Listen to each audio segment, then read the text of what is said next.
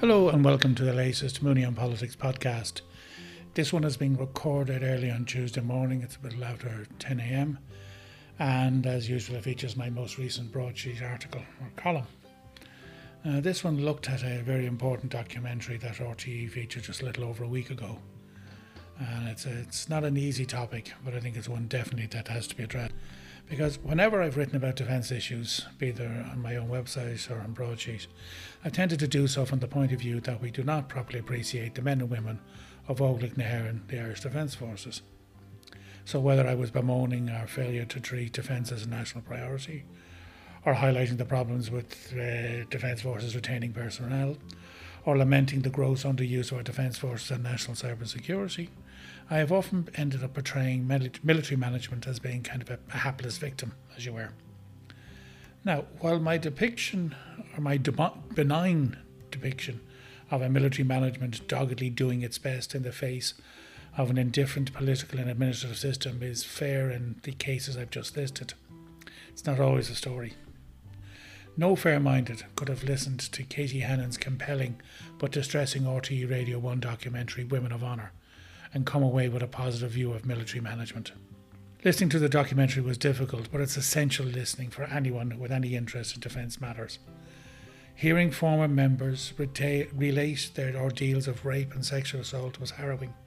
But then hearing how their senior officers and adjutants responded when told of the attacks was enraging. Because these senior officers did nothing. But in doing nothing, they became accessories. Their failure to act against the perpetrators just re-victimised the victims. The whole situation has so many echoes of the sexual harassment scandals that rocked Canada, or the Canadian military I should say rather, in the late 1990s and again last year. These scandals exposed a systemic culture of harassment and assault of female military personnel. Now, Katie Hannon directly references the most recent Canadian #MilitaryMeToo controversy in the documentary's opening minutes. Katie tells us how a radio report of what was happening in Canada had encouraged the former female Defence Force members who comprised the informal group Women of Honour to retell their stories. Because they heard how the Canadian military justice system had re-victimised its victims and recognised that that's precisely what had happened to them. They heard how the hostile, sexualised and hyper-masculine culture, quote, within Canada's military system was allowing perpetrators to continue with their careers but leaving victims unable to come forward. And they thought, well, that's me too. Katie's documentary catalogues a spectrum of failures that ranges from unacceptable behaviours contrary to Defence Force values and discipline to ones that are simply criminal. These sadly include sexual and violent offences performed by individuals. But the documentary is not just a tale of a few rotten apple offenders protected by colleagues and mates. It also documents many examples of systemic bullying, harassment and discrimination.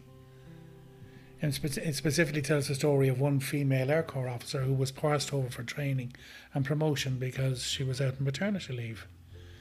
Now, having exhausted the internal arbitration and redress systems, including an appeal to a minister, all of which found against her and all of which found no discrimination, she took her case to the WRC, the Workplace Relations Commission.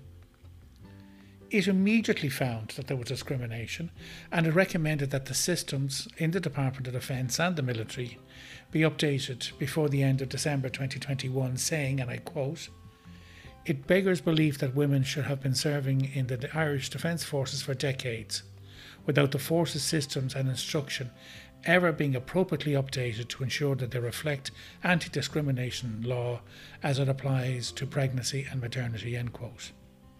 The Defence Forces has a separate conciliation, arbitration and redress scheme designed to offer a fair alternative to the normal systems of collective bargaining enjoyed by civilian employees.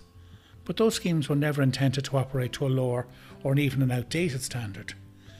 The schemes, which consist of the department on one side and the two defence representative associations, that's PD4 and RACO, on the other, were established in 1991 to compensate for the fact that serving Defence Force members may not join a trade union and thus have curtailed representation and support in the workplace.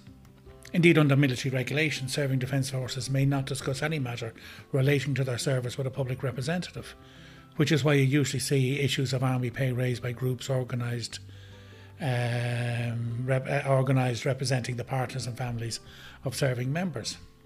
If the schemes that were supposed to deliver enhanced systems of arbitration and redress in exchange for surrendering the right to workplace representation are not updated to replace the workplace entitlements enjoyed by others, then the concordat reached has not been honoured.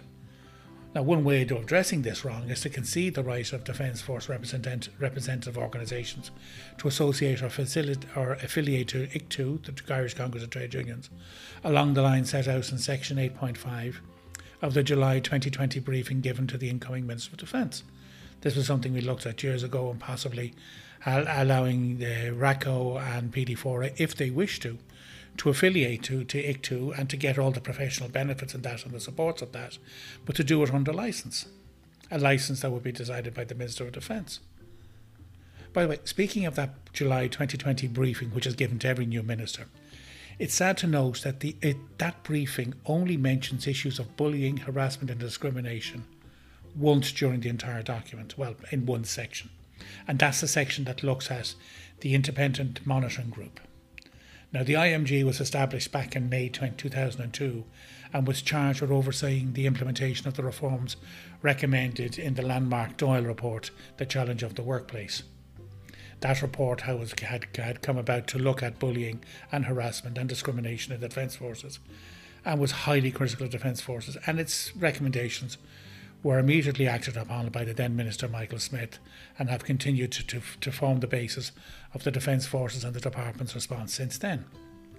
Now, as that July briefing notes, the IMG reported in 2004, 2008 and 2014, and each time it has reported progress and culture change, but it's also recommended that further monitoring was necessary. So, as I say, the last report is 2014, so the next IMG report is long overdue. It should have reported in 2019 and 2020, and although the department says it has already prepared the terms of references for that IMG, 2 years later the next IMG has even to be commissioned. Now, though the IMG process has been constructive and productive, is it enough in itself? I think the Women of Honour would say no. The 2008 IMG report noted that the number of bullying and harassment complaints had dropped from 27% of all complaints in 2001 to just under 0.5%, and I think it might have been actually 0.2%. Now, that clearly was progress. Indeed, we hailed it as such back in 2009 when the report was published and the department's response was produced. But was it actually as great as we had hoped? Was this a sign that the problem had truly decreased, or was it an indication that some cases were starting to go unreported?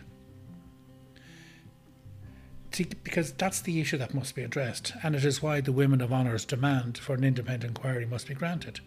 It's a call, by the way, echoed by the former Army officer Dr. Tom Clonan, whose 2000 PhD equality audit of the Irish military, entitled "The Status and Roles Assigned Female Personnel in the Permanent Defence Forces," led indirectly to the Doyle report by uncovering a great deal of complaints of sexual harassment and bullying that had been going on in the Defence Forces, suffered by women who had joined, but which were not being acted upon. Now, the fact that the problem that the Defence Forces here is experiencing is widespread and is not unique to the Irish Defence Forces should not dissuade the government from acting now. Yes, we could certainly benefit from seeing how others address this problem, but we cannot wait for those people to act. We cannot wait for others. This is a problem here and now and has to be addressed. Because Ireland has a deserved reputation, not just for the professionalism and excellence of the personnel we send on UN-mandated peace support operations, but for their compassion and their understanding. And I know from my own experience of visiting such operations that the Irish men and women I encountered, be it in Lebanon, Chad, Kosovo or Sarajevo, had a genuine appreciation of why they were there. They had no sense of superiority or disdain. They saw the people in whose country they were temporarily based as equals. They saw them as people whose basic human rights they were there to protect. I personally was so impressed and so touched by the real empathy I heard from these troops on these missions across all ranks when we chatted informally over pints in the mess. As they opened up, you could see just how moved they were by the poverty and pain that they saw around them. Now, they knew the high-end politics that had landed these regions in strife, but their focus was on the devastation that conflict was bringing to the struggling families and communities that they saw around them. And while the cultures and traditions may be different, they still saw families, ordinary men, women and children just looking to get by. Actually, one of the most undertold and reported stories of the Irish peacekeeping experience is the number of humanitarian aid projects that Irish troops have supported and driven in partnership with Irish Aid. For example, in Kosovo, Irish troops helped renovate several schools and provided outdoor sports facilities, while in Lebanon they supported the orphanage in Tibnin, ran medical clinics and aided various elderly care and literacy projects. And by the way, there are examples of that elsewhere where the Irish troops have had a footprint. By the way, these were not just PR exercises gauged to win over local trust and to grab some media attention, but they were examples of the Irish troops during their own free time and using their own resources, topped up by Irish Aid, seeing what the local community needed, be it a hospital, a school or clean water supply, and delivering it through their own individual effort and support. So how do I reconcile a military culture that fosters these countless examples of caring and compassion with the one that disgracefully fails its own victims of sexual harassment and violence? And the simple answer is I cannot. The two accounts, the two versions are real and true, which is why I said at the outset listening to the documentary was so difficult. Because across its 108-year history, the Defence Forces has shown itself capable of great caring and courageousness. It has also shown itself capable of absorbing criticism and implementing major reforms. Indeed, very few state institutions have demonstrated the same openness to reform as the Defence Forces. But the military management, the senior commanders, and the departmental officials will need considerable political support and investment to achieve this reform now. And these are two things that has been denied for too long. It must receive both, and it must receive them now. Anyway, that's this week's Mooney on Politics podcast.